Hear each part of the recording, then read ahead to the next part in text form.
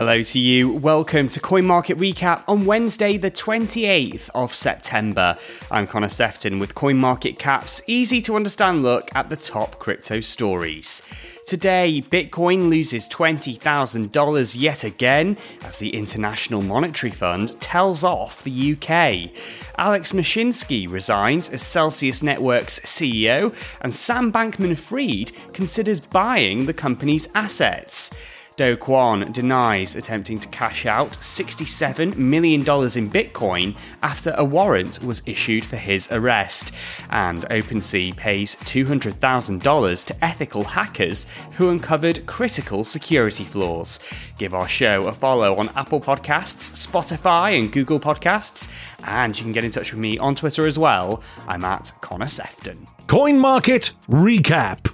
Bitcoin has handed back all of its gains since the start of the week, crashing back down to $19,000. The world's biggest cryptocurrency had a short-lived rally to $20,300, the first time it had headed above this psychologically significant milestone in a week.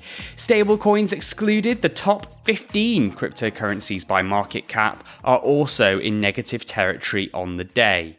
Investors are now gearing up for October, which historically tends to be quite a bullish month for Bitcoin. But this cryptocurrency is renowned for operating in 4-year cycles.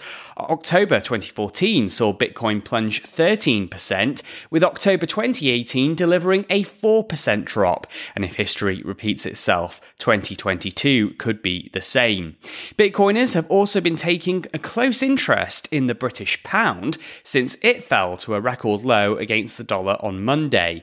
The Bank of England's now launching a temporary bond buying programme in an attempt to avoid material risk to UK financial stability. And the International Monetary Fund has told the government to perform a U-turn on plans to cut taxes for the country's richest, warning it will make inequality worse. Our top story now, and Alex Mashinsky has resigned as the CEO of Celsius Network. It comes 4 months after the crypto lender suddenly suspended withdrawals. 300,000 customers have a balance of more than $100, and the company has a $1.2 billion black hole in its finances. In his resignation letter, Mashinsky said his role has become an increasing distraction, and he apologised for the difficult financial circumstances that Celsius users are facing.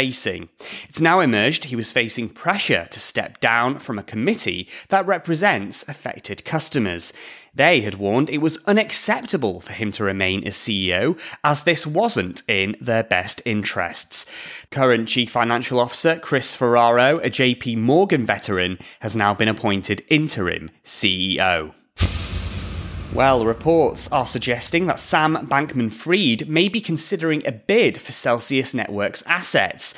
Bloomberg also says his crypto exchange, FTX, is preparing to raise an additional $1 billion in funding. It's unclear what FTX would be interested in acquiring, as Celsius has Bitcoin mining operations and a custody business. FTX has been making a series of acquisitions during the bear market and buying distressed companies at discounted valuations. Just a couple of days ago, it was confirmed that the exchange had won a highly competitive auction for Voyager Digital's assets and would pay a total of $1.42 billion. Do Kwon has denied attempting to cash out Bitcoin worth $67 million the day after an arrest warrant was issued against him. On Twitter, his favourite place to communicate now he's on the run, he lashed out at misinformation spreading online. It's been claimed that OKX and KuCoin have been asked to freeze 3,313 Bitcoin linked to the embattled entrepreneur, but Kwon says he hasn't used either of these exchanges in over a year. The Luna Foundation Guard, which bought billions of dollars worth of Bitcoin to defend the peg of UST and failed, has issued its own denial. Kwon's accused of financial fraud and breaking South Korea's capital markets laws. An Interpol Red Notice has been issued against him. Kwon says he's making zero effort to hide and has been coding in his living room, going on walks and visiting shopping malls, but he hasn't been confident enough to reveal where in the world he actually is. And 2, ethical hackers who uncovered critical security flaws in OpenSea's NFT marketplace have been given $100,000 each. One of the bugs could have been used by malicious actors to steal assets from unsuspecting customers. Corbin Leo, one of the white hats who found a flaw, said the issue he flagged was fixed in under 3 hours. And on Twitter, he said he was literally shaking because of the money he was given and was blessed. OpenSea says its bug bounty program makes sense because it incentivizes people to report bugs rather than exploit them. Bounties start at $500 but rise in value depending on how serious a security flaw is. The NFT platforms paid $1.65 million in bounties so far, and of this, $475,000 has been awarded in the past 90 days.